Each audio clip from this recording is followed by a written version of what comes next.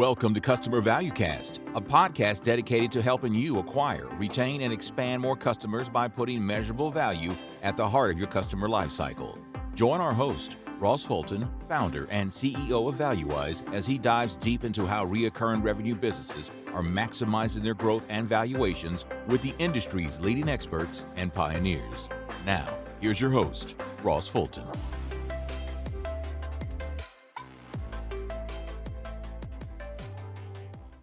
Hey everyone, welcome to this week's episode of the Customer Value Cast from ValueWise, the show dedicated to putting measurable value at the heart of your customer life cycle so your business can retain and expand more customers.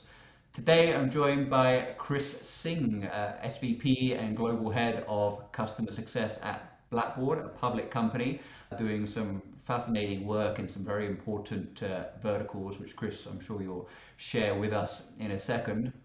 Chris, I think you and I connected almost to the day about a year ago, and it's been awesome to hear and see how you've been driving an evolution of Blackboard around outcomes, and very specifically around sort of centering the customer lifecycle at Blackboard around outcomes, beginning with the concept of outcome selling and integrating that with then the delivery of outcomes and the measurement of outcomes for your customers post-sale. So that's what we're going to drill into today, and your approach at Blackboard to that strategy, which I certainly see the majority of B2B technology enterprises certainly aspire to have as the crux of their customer life cycle, and it's exciting to see Blackboard really bring it to life. But before we get into that, Chris, maybe share with the audience here who you are, your background, your role at Blackboard, and what Blackboard provides as sort of headline value for its customers. Yeah, no, thanks a lot, Ross, and good to catch up with you again. I can't believe it's been a year. It seems like it was yesterday. And we trade in the currency of value, so we have that commonality, right, where we look at what we can do for value for customers. And so maybe I go quickly into Chris Singh, the person. I'm here in Canada, in Toronto specifically. I've been at Blackboard for 1 year. As a matter of fact, it's been a couple of days ago, I turned 1 year old at Blackboard. And I moved to Blackboard for purpose. It's a very purpose-driven company. We deal in social good. So if you think of anything social good, Blackboard is at the foreground and one of the leading companies in the world on social good. Actually, the world's largest company in social good. This means that anything ESG, environment, social governance, we cover. Anything with higher education, we cover. Anything with fundraising, nonprofits, we cover. So wide spectrum of the social good, we cover most, if not all of it. And the beauty about this and why I made this decision to come to Blackboard, it's about purpose. And it's about purpose in what you do with technology and how technology can drive the human equation and the culture in which we live in. So that was the story in me coming at Blackboard. Prior to that, I worked at SAP for about 18 years, held various roles at SAP. I was head of innovation in the digital business services group. And prior to leaving SAP, I was the head of customer success management, where we put in amounts one of the largest monetized customer success anywhere in the world. I think it was crossed well over €1 billion of revenue in place. Very passionate about the customer success space, especially as it applies to customers. And what are we giving in the experiential area to customers? But customers are buying things to unlock or unleash certain kinds of value. So how are we doing that? And here we are on the very topic, Ross. Awesome. That's fantastic. And I think it's such a compelling organization and scenario to be able to take what, say, you and I share as a passion around customer value, but then link it to the mission of social good that you have in your organization. And the combination of the two is very, very compelling. As you mentioned, you've been in the organization for around a year and have really sort of pioneered this evolution towards outcomes and outcome selling and outcome delivery. I'd love to sort of begin with understanding from you, what was the trigger or what was the landscape looking like that you encountered that said, hey, well, here's an opportunity to create that evolution. I guess what did it look like prior to the adoption of outcome selling and an outcome-driven customer lifecycle that you leapt at and thought, you know what, maybe we can actually evolve this to something different? Yeah, no, if you look, and it's an industry challenge, right? People were selling products and really focus on product selling. And then the evolution was, well, we need to sell solutions to solve problems for customers and create new opportunities. And then after solution selling, people realized we want more. We just don't want a solution, but those solutions must drive certain kinds of outcome. In the case of Blackbaud specifically, if you're fighting cancer, we don't want to sell a solution where solution speaks more to the technical attributes of what you have bought. We want to say, you're fighting cancer. How are we helping you to optimize your fight against cancer? What are we achieving in a measurable, observable, and quantifiable way? Because that's the definition of outcomes, right? It must be observable, it must be measurable, and it must be quantifiable. And how are we doing that? So once I got here, the team was already in around the area of outcome. Where we doubled down on, we said to our sales team, stop selling solutions and start selling outcomes. So if you're a cancer fighting company or organization or mission or foundation, you really want to optimize certain kinds of areas of fighting cancer. What can we create as outcomes that are now quantifiable and measurable in a very tangible way at the point of sale? So if Ross comes in and Ross is trying to buy a solution, our salespeople stop speaking in technical use business cases, and now they're speaking in outcomes. So you can buy a fundraising system that will drive fundraising by X factor. You could increase your donor management of people who are donating or giving drives by X factor. Would you like that as an outcome? We then, once a customer makes that decision on what specific outcomes they want, in conjunction with our salespeople, we then lock into that outcome and make sure we relentlessly pursue that outcome throughout the life cycle of that customer. And outcomes change over time. As you achieve one outcome, it evolves into something else. And then we have to make sure that our success planning that we do from the CPQ process in which you sign a customer to hand it off to a customer success platform, that handover, previously it was a bit fragmented. We now operationalize a method to say, in the selling motion of the CPQ, where you configure price and quote to customers, capture the outcome, move that outcome from that configure price quote process, move it into a customer success platform where you can now commit it to a success plan. And we then built a whole series of assets that are geared towards realizing those outcomes. So a customer success manager can then say, these are the outcomes, and here are the assets we can deploy against those outcomes and plot it into a customer success plan. So that in a nutshell is how we evolved the thinking within the company. And it was more also a cultural change rather than just a technological one, right? You have to get mindset shifted to now focus on truly understanding what the customers are trying to achieve. So you move from almost commoditized selling to value selling also in that process, because you're absolute in what you're trying to do with the customers here.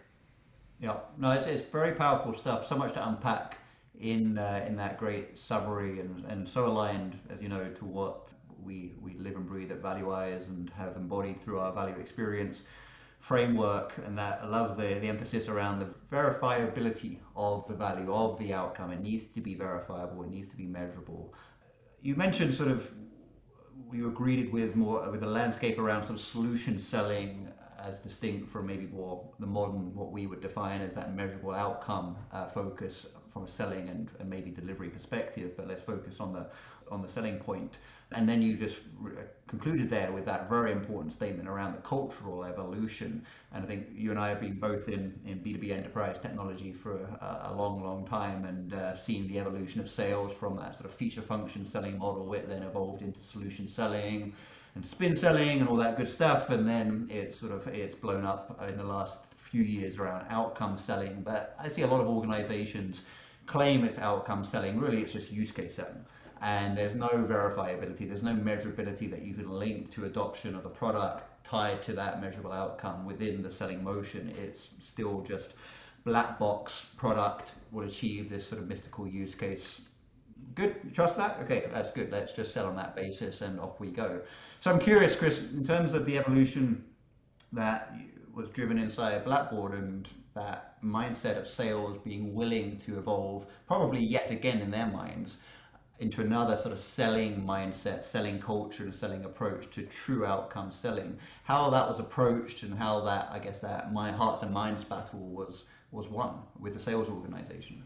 The first step begins with a conviction, because everybody comes at it with a perspective of what's in it for me. If I'm an accounts executive, you want to sell because you believe in the conviction of what you're doing.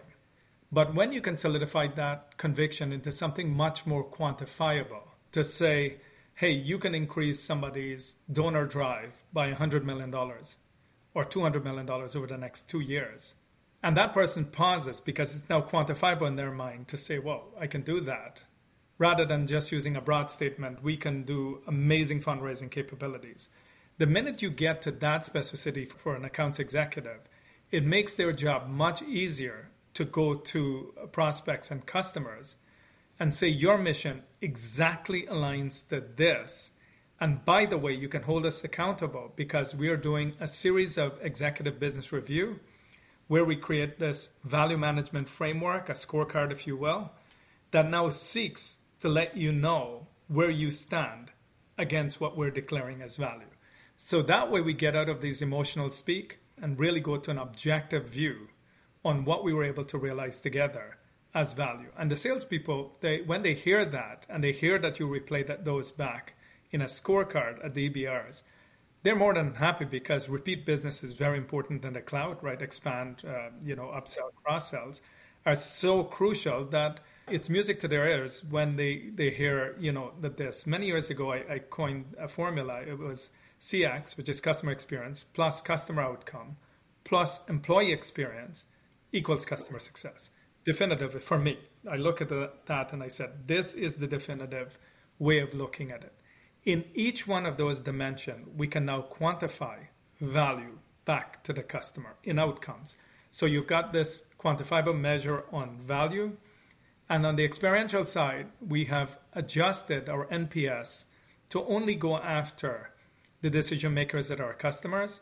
And then we use a customer effort score to only go after the users. So when you pair the experiential, that CX factor, to say, hey, what is the customer experience at the people who signs the check off and the people who use the solution? On both dimensions, we are capturing that. And then what we say, when you have this powerful overlay on value on top of experience, you now have a way of going forward. The other thing we have changed dramatically is this listen, learn, act on the surveys we are doing. The act part now becomes really super important, which means we're now doubling down on if you told us something, you're getting contacted back and remediation in place. So all of that, the salespeople really thought, yeah, this is a home run. Why would we not want to do this? One really important point, if you think of value in any relationship, whether it's personal, professional, selling or not, at renewal time, it's human nature to question the value or look for discounting.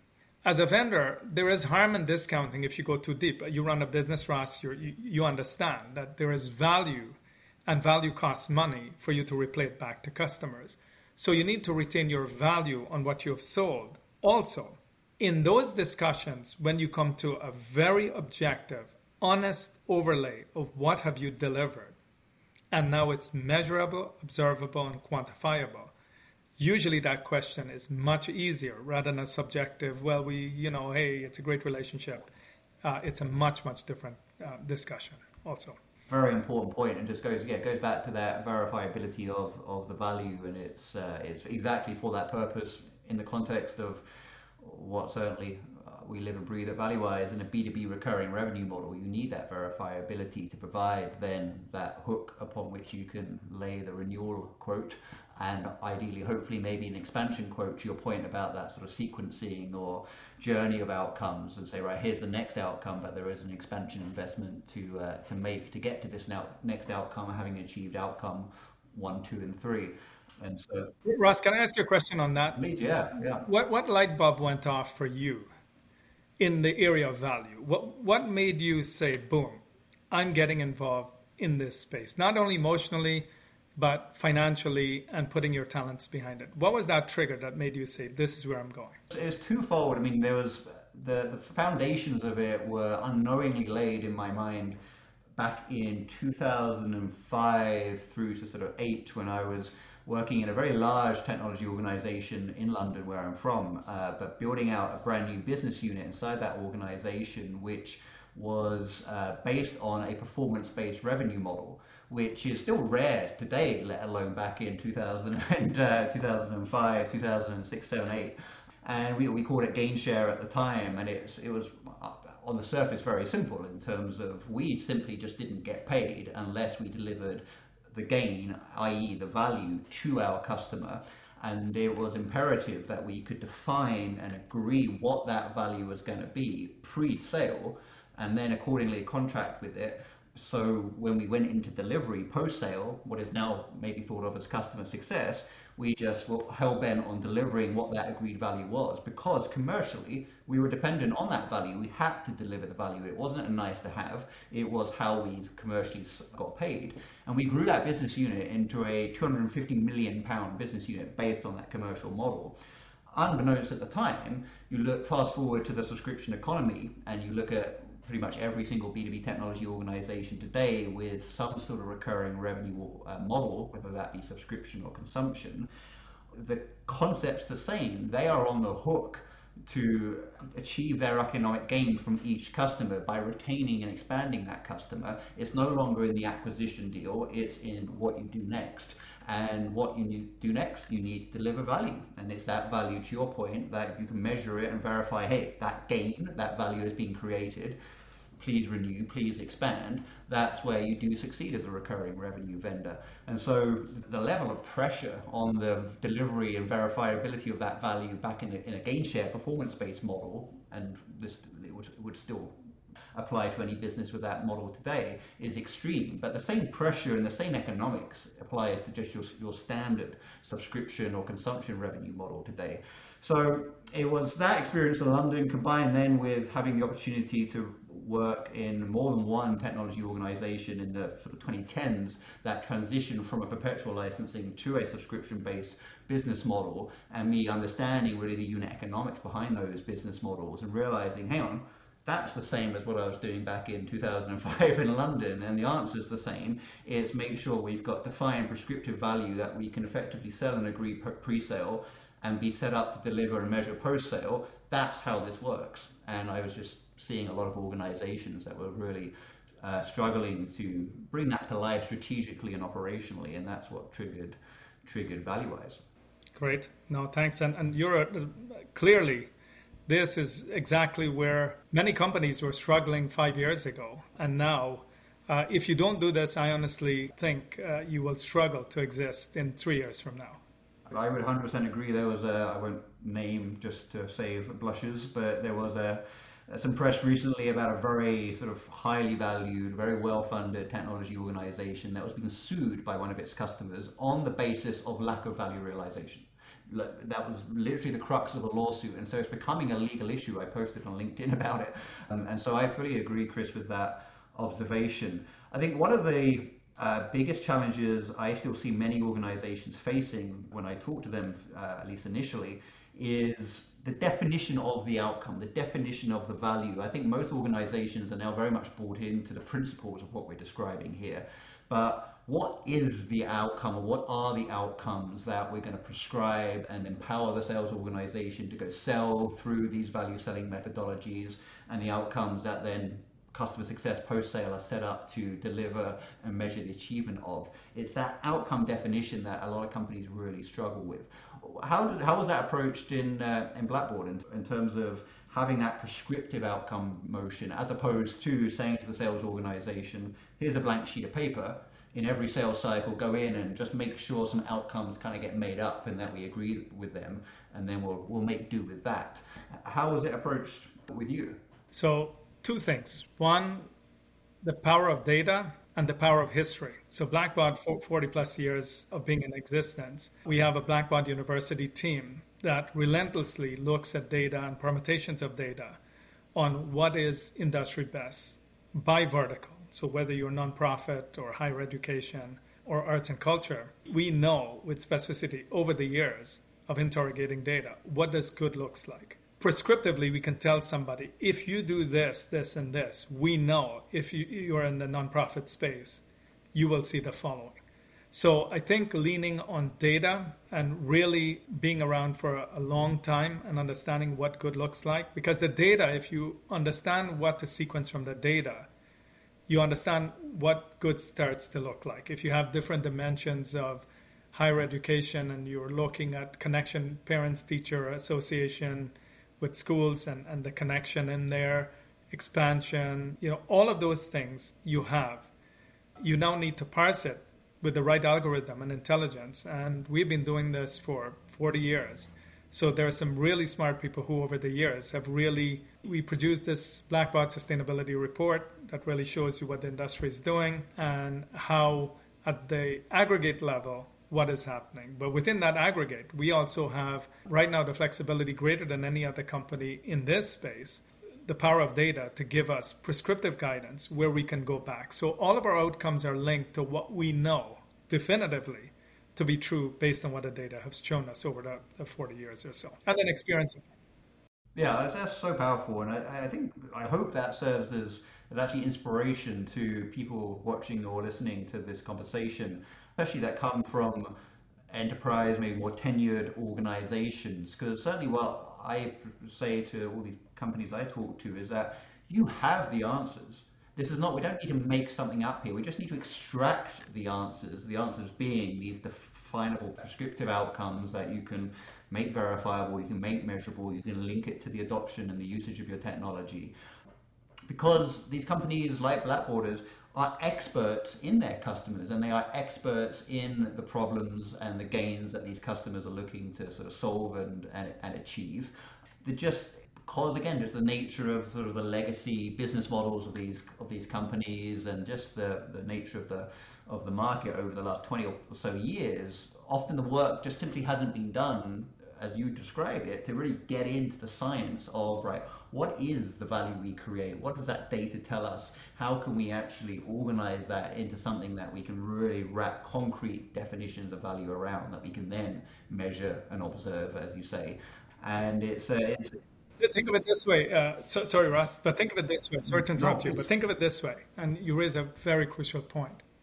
If you know what the outcomes are, and you can pair it back not to a module, but at a business process level, to say these business process combine to produce this value, and then you measure usage at the business process level. Imagine how powerful that is when you go to a customer and you say, you will never be able to realize this outcome because you're simply not consuming this, and this business processes. Shall we enable it for you? Or you're not using it with the frequency it was meant to be used. For example, mobile and mobile capabilities. We can easily come back. So right now what we're doing is mapping our business processes, the core ones, to the outcomes, and then tracking usage relative to that. So that way we can come back and say, hey, simply not where you need to be. And then our guidance is much more prescriptive towards you, Ross, rather than, hey, I go to anybody and get a construct that may not be applicable or real for that person. It's really applicable to your journey. Yeah, no, I think that's such a good call out. And I think, it goes back to certainly what we've inspired our value-based outcome methodology to define these outcomes in ValueWise, is just back to like jobs to be done theory. And there are jobs to be done which, if done well and enhanced through the usage of, say, technology and specific capabilities, features within a technology product, will get enhanced. And that enhancement of that job to be done will create some measurable value that will contribute to the achievement of a larger strategic goal. And I think a lot of companies think, well, we need to sort of, are you asking me to go reverse engineer or re-engineer my product? I'm like, no, the product's good. You've got to look at it in terms of how it's mapping measurably down to that, as you say, the business process, the job to be done level. And that's back in, again, 2005, what we had to do in London. We didn't have technology or products that would allowed us to measure this. So we had to get down to a level of job to be done, business process analysis to say, right, this is how we're going to do this, and we need to measure it at a process level. Because we can't measure it in the technology. The technology didn't exist in 2005. But that methodology, even though, yes, the technology can do all sorts of wonderful things in terms of measuring user engagement, it's all, in my opinion, redundant if you're not mapping that utilization measurement to business process and jobs to be done. So again, I think what you've driven over at Blackboard is bang on and should be inspiring for many other organizations, that it can be done, and it can be done by a 40-year-old tech company that's just really seen the light. The other thing too, Ross, is if you believe in the conviction of your assets that you're bringing to bear, and if you firmly believe, which I would find it really hard for anybody in this space, in the cloud space, not to believe learning and education is a key tenement for all customers, in terms of consumption, adoption, understanding value, understanding what to realize. It starts with learning and education. For the life of me, I can't understand companies who put together assets like webinars, learning, content, certification, and they don't measure how many people are consuming those assets, how many people are attending, how many people are certified, and not replaying that back at an EBR. Because for me, that all equates to value. You've bought a car, it's a race car.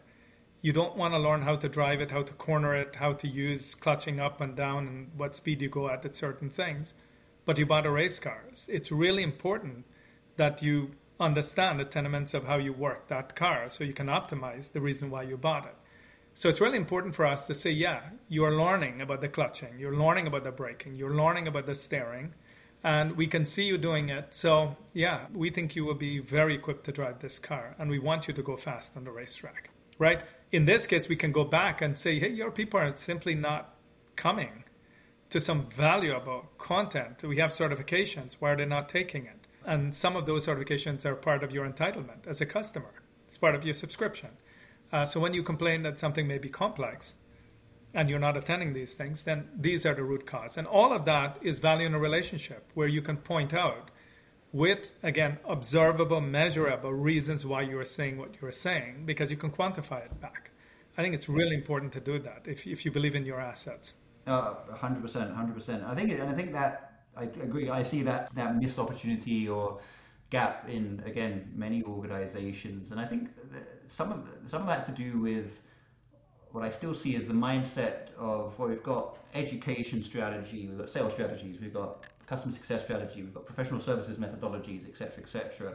All of these need to culminate in customer outcomes, as opposed to how I think it should be looked at, which is, no, the outcome is over here. It's the foundation of the pyramid. Everything else comes out of that. All your sales methodologies, how you drive implementation methodologies, the creation of your educational content, what you define as customer health, how you measure product utilization, or indeed maybe content utilization if you're talking about educational content, it's driven by the definition of outcome, by the definition of value, because it's that definition that then tells you, here are the questions you should be asking of your educational content usage data, or here are the way that you should be in driving your professional services teams to make sure that they're doing work that contributes to the customer's achievement of outcomes, not doing work that simply just allows more billable hours to be billed and a 30% gross margin to be achieved. And so it plays that outcome definition at the foundational level. But it's a challenging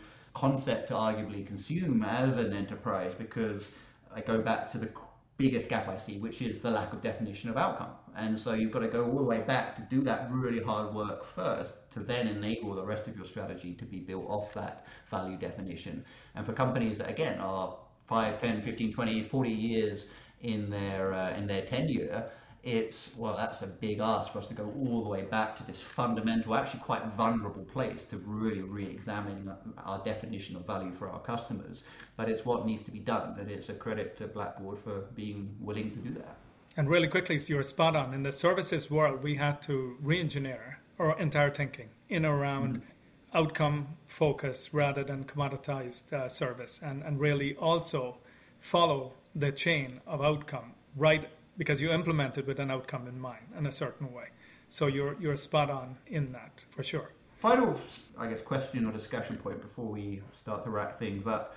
I think we've talked a lot about the sort of the strategy side here, and almost like the organizational and cultural side of really centering a customer life cycle around outcomes and enabling effective outcome selling. The operational side is equally important, certainly, to what we do at ValueWise. And so how do we take these principles and these best practices and the theories that we're talking about here and really bring them to life as executable practices inside an enterprise? So we're thinking kind of systems and data.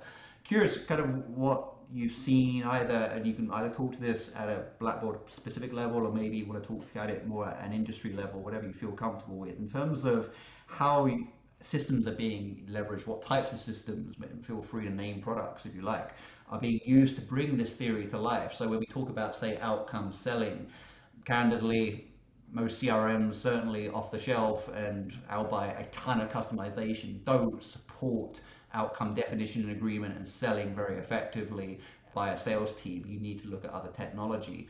Those technologies then don't often do a great job of enabling the transition of that new customer with that set of defined outcomes into the post-sale for customer success to pick up and start delivering. And that system, I think, integration opportunity around the concept of value selling and outcome delivery and outcome selling is the next frontier to be solved. And I know there's certainly some interesting companies working on it right now. But what's the approach been from your perspective around this concept of bringing this to life through systems and technology and data? Yeah, that's a big challenge, but we have, Gainsight has been very good for us, starting with Nick. I know Nick personally, but his team, disclaimer, I know him quite well, but the solution has done a great job of helping us as a customer success platform. And we've been able to leverage that and integrate some of our data insight, especially at the business process level, with some plugins in our 4-panel data and so forth. So we've got some good traction there. Blackbaud has really invested in some of the big top solutions, but I'll create a mini rant, and the rant is at the industry level. And the rant goes like this. For the life of me, we speak as industry leaders, and a prominent CEO who I worked with before, I've confronted with this problem, and he's trying to do something. But for the life of me, you have the land, generally speaking, land, adopt, expand, renew, customer life cycle. You're telling me in my CPQ process, I have a separate application. Then I need to bounce from that application to hand it over to a different customer success platform. And then the implementation team, the onboarding team need to then get a different application or a project management tool to do it. And at renewal time, you have to yet again look at some other areas where you can integrate some sort of renewal tool. I honestly think as an industry level, I would love to see somebody come out with right from CPQ all the way to renewal throughout the entire life cycle of customers and really get there.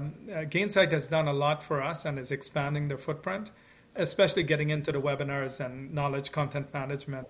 They recently made an acquisition as an example. But the end-to-end, to be quite honest, Ross, I'm frustrated overall. Yeah. Yeah, no, I'm with you, and I always kind of reluctant ranting too often about this. I do rant very often about this, but too often because it's to get to a point, well, God, well, maybe ValueWise should just go, or someone should go fix this rather than just ranting about it. But it's a huge problem to fix. But I think I am seeing evolution. As you say, with Gainsight's investments, I think solutions like ecosystems, MetaCX, they're very much trending in the right direction, and I think. To your point earlier about sort of this, whatever, let's say, the 3-year timeline where it will just be an expectation and an imperative for every technology organization, enterprise to offer a very outcome-centered customer lifecycle because that's what the market will expect. That will force the technology market that serves and enables customer lifecycle operations to catch up. And whether that's achieved through vendor consolidations, product innovation, at this stage, I really don't care. I just want it to get solved because it's certainly inhibiting ValueWise's ability to create the strategies that we know work for our clients at an operational level. So no, I'm right there with you. But again, I think it's the fantastic work you're doing and driving as a leader in Blackboard that's really sort of showcasing it needs to be done and it can be done. So I'm sure it will be done. Chris, I really appreciate the time today. I think this has been a fantastic conversation and very, very insightful. And again, I think insightful, yeah, for sure, but I think inspiring to a lot of people who will listen to this, who are really looking to achieve what you have achieved. And I know firsthand many organizations, some of the biggest tech vendors in the world, who are looking to try and do what you've done. So I appreciate all you've shared. For anyone that might want to connect with you and just sort of follow you or maybe reach out in the future, how can people best find you? I'm on LinkedIn, Chris Singh on LinkedIn, or you can hit me up at chris.singh@blackbaud.com. I am easily reachable there or on LinkedIn. I got to ask before we end, Ross, you mentioned UK. Cricket or football? Football primarily. I went to a football school, do cricket in the summer, but yeah, football, or I'm in Vancouver, Canada, so soccer, as I'm slowly being conditioned to call it now. But yes, no, I still, cricket's a lot of fun, and if nothing else, I just enjoy the look of confusion and bemusement from my North American friends when I sort of talk to them or show them cricket, and they're like, "What is that?" But no, I have a passion for both sports. Right. Awesome. Yeah, thank you, Chris, and thank you all for tuning in and listening and watching this episode, and we'll see you next time. Likewise. Great. Nice chatting with you. Thanks a lot for this.